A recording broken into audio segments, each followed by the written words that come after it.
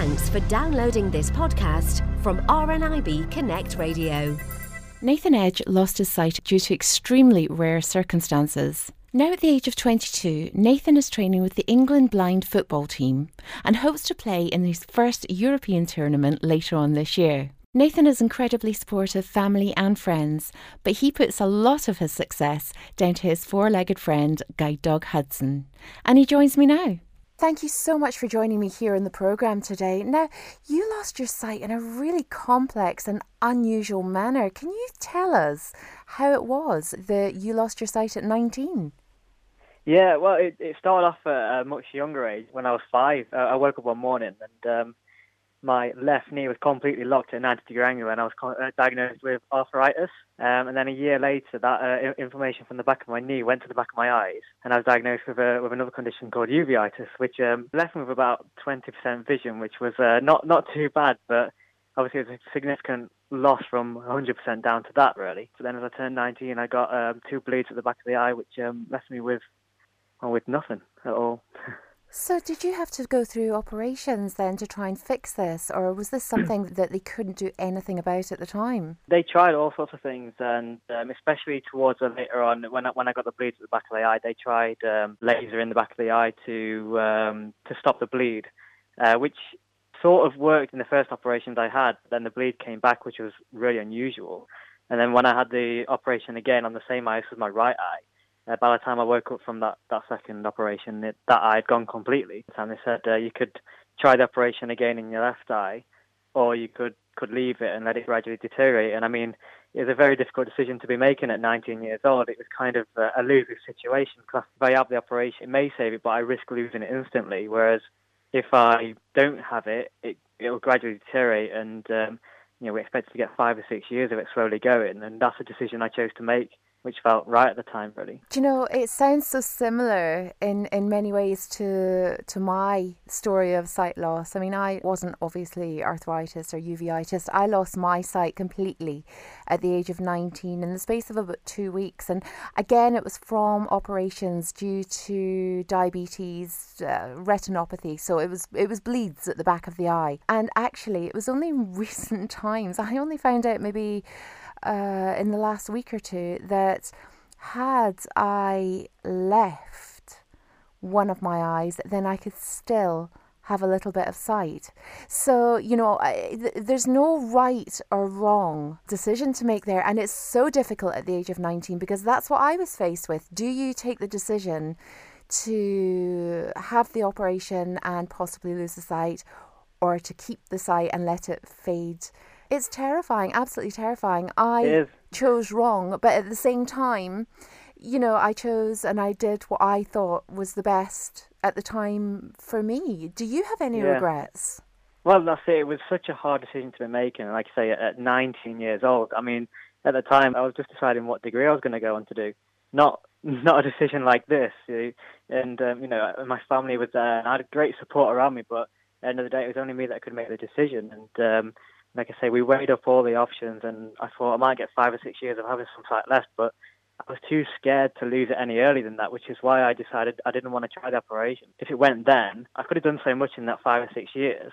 So that's why I chose against the operation and chose to let it run its course. Unfortunately, after I made that decision, it was about 4 months later, instead of getting 5 or 6 years, that's when I woke up on a Saturday morning to discover it had gone completely. So at the time, I think I did regret the decision, because I thought, if I had the operation, would it have saved some sight? And, who knows, on this day now, I could have had sight. I don't regret it at all, because actually, in such a strange way, losing that last bit of sight has been the best thing that's ever happened to me.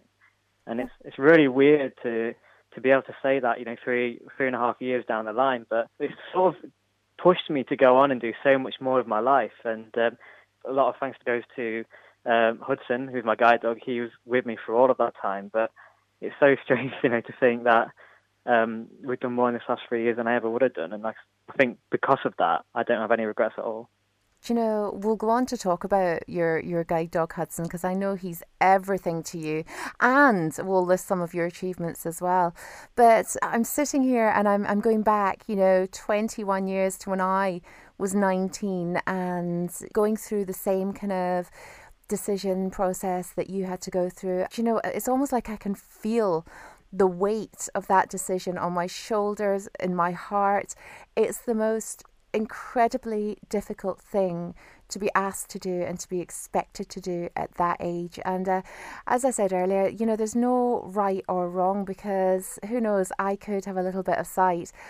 But at the same time, like you, I've gone on and I've made the best of my situation, and I've managed to move on with my life and achieve a lot of things that, who knows, maybe I wouldn't have achieved had I had that little bit of sight, or if I hadn't lost my sight at all. So I think you end up just coping with the card that you're dealt. I think so, yeah, exactly. I mean, you just never know what the outcome will be, whichever decision you make. You've just got to make what is the right decision for you at the time. And, once you've made that decision, I don't think you can afford to look back. People always say to me, would you do things different? And I still say no. I made that decision then because it felt right. And whatever comes up next, you just take it on and go with the flow, really. And I think that's been my way of coping with it as well. In some ways, people say, well, it could have been in my control, in a sense that if I made a different decision, the outcome could have been different. But at the end of the day, how my sight has gone, it's not been in my control. It's just been how my life's panned out to be. I think everything happens for a reason, and I think I needed to lose my sight to make me the person that I've become today. It could have gone either way. I could have lost my sight and I could have let it beat me, and I could have given up on life, which at one point, when I was 19, I nearly did. That's how hard it did hit me at the time. But thankfully, I took the other option, and I just got on with my life, and it pushed me to try new things and go and do the things I've always wanted to do. And I think it was more a fact of proven to myself and proven to everyone else that actually, yeah, I've lost my sight, but that's not the end of it, and that's not the end of me, and I can go on and do the things I've always wanted to do. Do you know, when I was 19, I think because I'd never met anybody that was blind, for me it was a really traumatic and scary time, as it was for my family and friends. But I think, the one thing that really pushed me on at the time was people thinking that was it. I was written off. My life was over and I wasn't going to do anything. I was just going to, sit in a chair for the rest of my life and be wrapped in cotton wool. And actually, I think it was other people's negativity that spurred on my positivity at the time and pushed me to actually make a success of my life, because so many people automatically thought it was game over, and I wasn't going to let that happen, definitely not. But you mentioned that you had 20% sight from the age of about 5 onwards. What does that actually mean to somebody who has their full sight, or somebody who's never had their sight? I mean, when you have 20% vision, does that mean you can get about without a cane, without a dog, without any kind of visual aid? Were you able to read large print? Yeah, and it's one thing that I'm really, really grateful for, the fact that after our really important years of your life as well, from 5 onwards up to, up to I left school, really, really key points in my life when I'm going for education, and it allowed me to sort of stay in mainstream school. And I still needed support, but you're right, with 20% vision, I could get around without a cane or a dog. And I think for people to look at me, they would have never known I had a visual impairment. Although it wasn't plain sailing, it wasn't easy for me. I think one of the things I was very good at that time as well was hiding the fact that I had a visual impairment. Probably for the wrong reasons, but at that time, at that age, felt like I needed to do that. Within school, I could read around 32 large print, and all my work had to be modified. But yeah, I was still playing football with in the fully sighted leagues, and I could only see a third of the pitch. But I think having that 20% vision just enabled me to sort of live as much as I could, live a sighted childhood, I think. And I think that's made a huge difference to my education and to my childhood whilst I was growing up. I always think that personally, certainly in my case, losing my sight at 19, I was so much more resilient than I would have been losing my sight now that I'm 40, because you're kind of on the threshold of your life, your career, everybody's kind of moving forward and getting on with their lives and traveling and doing all these things. And yes, to a certain extent, you're back at home and you're relearning how to do everything. But, because you're young, you can push on and get on with it in a way that, I don't know, it would frighten me now, if I'm honest. And yet, I speak to people who lose their sight in their 40s, 50s, 60s, whatever the case may be, and they cope admirably and amazingly. But I do think that, it just sounds like you being 19 at the time, you were very tenacious and you weren't going to let anything hold you back. And you've proven that over the last 3 years because, you are only 22, Nathan, and it's been a relatively short space of time that you've had full vision loss. But tell us about some of your achievements. You play football now, don't you? I do, yeah. I just listened to you then saying 3 years, and I think, wow, it seems like so much longer, but it seems like it's gone really fast at the same time. That makes sense. That's how it feels, and some of the things I've been able to go on to do since that time 3 years ago when I did lose my sight. One of those things is, like you say, getting back into playing football. Football has always been an absolutely massive part of my life. As a child, I think every single day I'd have been out, whether it is raining, snowing, or sunshine. I'd have been out playing football with friends just on the street. Although I would say I was a disadvantage, I couldn't see as much. I was always wanting to compete because I just loved the sport. And when I turned 19 and my sight did go, that was a massive part that was taken away from me. I've got a footballing family. Me and my dad, we always go to watch football. We're a Mansfield Town support, and we travel home and away. And even that didn't feel right for me to go to anymore because I felt like I couldn't see it, so I don't belong there. But then at the same time, at 3 o'clock on a Saturday afternoon, when I was sat at home and not at the football, that didn't feel right either. So I sort of hit a block for a couple of years where I was thinking, I really missed that part of my life. And although other things were looking up around me, I was getting out and about and making a lot of my life. That was still an aspect that was missing. And it was just under 2 years ago. It was the first time I finally made that step forward and looked at getting back into football. And I discovered a regional talent centre in Leicester, which is a couple of hours away from me, but that was my most local one I could go to. And I went along just to give it a go, thinking, it would just be nice to kick a football again. I'll never forget that day because I went there. In a way, I was expecting not to like it because I was thinking it was going to be too different to sighted football that I was used to playing. But it turned out I loved it, and I think that really just brought the magic back into me, the magic of football back into my life, and enabled me to go and play more and go and watch it again. And I remember early on, the people there, the coaches were saying that I have ability and I have potential to take it further. And they started saying about playing for England one day. I mean, when I heard that, I just couldn't believe it. I just thought, actually, if I could do that, what an achievement that would be. So that's what I set my my target to do. And, a few months later, I moved down to Hereford, which is where a lot of the England players are based. And I started studying at the Royal National College because I knew I was going to get the best training and education opportunities there as well. And that's what I did, and it turned out to be absolutely massive for me. It really did. It's just incredible, Nathan. I mean, it really, really is in such a short space of time. I think most people would be forgiven for still being in that limbo phase, trying to come to terms. But you've just really grabbed the bull by the horns and you've decided to just knock the ball out of the park, figuratively speaking. And you are training now with the England blind football team, aren't you? Yeah, I mean, it's been something, especially this year, it's been a massive stride in the right direction. I had next month I was going to be on my first plane to an international tournament. Now, unfortunately, as I speak right now, I've picked up an injury, which is a little bit frustrating. But I know in a couple of months I'll be back out there, back on the pitch, training properly. And my target is to be in the Euros in August, which we take part in Berlin. So I think from where I was a year and a half ago, kicking the ball for the first time, and now saying that I'm looking at playing in my first competitive European Championship in August, I sometimes have to pinch myself because it's a big difference from where I was then to where I am now. And this is one of the things that I mean about how losing my sight has actually made me go on and do things that I probably never would have done. And I think playing for England, I would never have done that at a sighted level. So to have this opportunity now to go and represent my country in a sport that I love, and to also have the chance of possibly representing the nation in a Paralympics in the future, that's absolutely massive. And I think to go and do that, it'd be a dream come true. Oh, without a doubt. I mean, it really is phenomenal. It just is incredible. And I don't know what I would have done if I had my sight, obviously I'd love to be able to see Nathan. There's not a single day.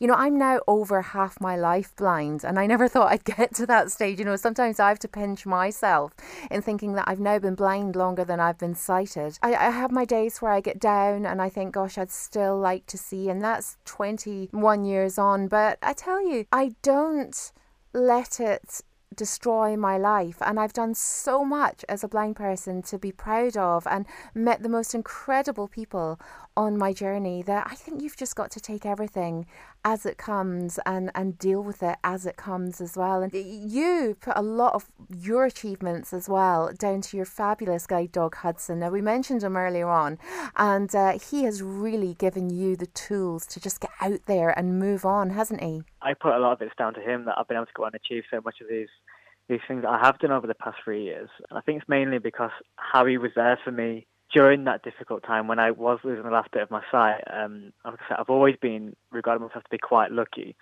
because when I did wake up on that Saturday morning and discover that all of my sight had gone, just a few months before that, I'd been partnered with him as I was trying to prepare for that inevitable sight loss. We qualified and we sort of started moving forward. And like I say, even though I lost my sight earlier than expected, it was still a massive shock. And to have him by my side, it's hard to put into words. I didn't understand the dog could really make such a difference to somebody's life. But when I was there feeling alone, terrified of the world, and sort of just closing up within myself and scared to speak to people, I had this bouncy dog right next to me. And anybody that's met Hudson, they know he's definitely a bouncy dog. And I think just having him by my side throughout that whole journey just gave me that last bit of hope. And I knew if I was going to get through it, he was the one that was going to let me do it. That's the way I felt about my first guide dog. Was called Stuart, and he was a big golden retriever and the most incredible dog. And he came into my life at a time where, I'm not saying that a guide dog is like a crutch or that you should get a guide dog to get you over your sight, because that's not going to happen. But it does give you the opportunity to focus your attention on these four little paws that are taking you about and allowing you to live your life. You want to show your gratitude to those four little paws by, making sure that you look after them, you love them, you care for them. And, it is a responsibility. So I'm not saying it's a distraction, but in a way it kind of is. It is, yeah. It's, like I say, it was something that got me out of bed in the morning. I could have easily just stayed in bed and not done anything with my life. But the fact is, I had that responsibility, and he was laid there in his bed next to me, and as I got up in the morning, he needed feeding, he needed taking out, and he needed to go for walks. That's just how it was, and it was up to me to do that. I didn't want to let him down because he was there for me. I need to be there for him. So that's exactly what it was. And like I say, it was just little things like that did make a big difference. And like I say, it could be seen as a distraction, but it was more than that. I think it gave me, a purpose as well. Knowing that I'm not completely useless because I've got this bouncy four-legged friend right here, but depended on me. So that did help, a massive amount, especially in those early days. Oh, very much so. I know that some of the lowest ebbs in my life, sitting with my head in my hands in tears when I've had the breakup with a boyfriend, or, something traumatic's happened in my life. My mother, being so ill and dying, and, just various different awful things that have happened in my life. And this little kind of face appears at your face and the paw goes on the knee, and you suddenly are just filled with this feeling of hope and love, because you know that they're there for you as much as you are for them. Now, you've dabbled a bit in radio as well. You're a vlogger too. Tell us a bit about that. Yeah, that's just something that we started doing recently, to be honest. It's me and my partner Emma. She's been a massive watching vlogs for quite a while, and I think in the past few years, because myself and Hudson have had quite a lot of media opportunities with the thing that we've done, it's just sort of become a bit of an interest of mine as well. And one of the things I've discovered through Hudson's social media pages is that a lot of people have a lot of interest in what goes on in our lives and what happens, what Hudson's like as a guide dog and also as a pet dog as well, really. So I just thought, we both enjoy it, and whether we become successful in it or not, it doesn't really matter to us, because there's nothing better for us than going out, doing all these great things and capturing it on camera. and then having those memories to look back on. And that's exactly what we've been doing. And we only started in January, but we've had a tremendous amount of fun just doing it and editing it, and then, like I say, watching them back. It's been so much fun. The radio is something that I did a couple of years ago, and that was a local sort of charity. Again, it's something that I've had interest in, and something that I found quite fun to do. But the best part of it was working with young people. So what we did as adult presenters, we went in the day, we did shows, and we had that side of things. But then later on in the afternoon or in the evening, we worked with young teenagers who had an interest in the field. They came into the radio, they did shows with us, and then what we essentially did is train them to go on and do shows themselves. So it was rewarding in so many different ways. One, because we get to do the thing that we love ourselves, but two, we're there to mentor those who are going to get so much from it themselves as well. So really great time in my life, and it's something I think, again, that experience I'm very grateful to have. Well, do you know something? I am very grateful to have had the experience of chatting to you today, because honestly, you're such an inspirational character. You really are. You've got it all going for you, Nathan. A sportsman, a good-looking boy, a vlogger. You've got everything. And that fabulous dog Hudson of yours. So congratulations with all your achievements. And thank you so much for talking to us here on RNIB Connect Radio today. If anybody wants to take a look at your vlog, what's the best place to check it out? If you just pop onto YouTube, and it's Nath and Ems. I mean, if you just type in Dog Hudson on there, I'm sure plenty of videos will pop up anyway. Fantastic. Nathan, many thanks for joining us, and we'll speak to you again here on RNIB Connect Radio. Thank you so much. For more downloads like these, visit rnibconnectradio.org.uk/podcasts.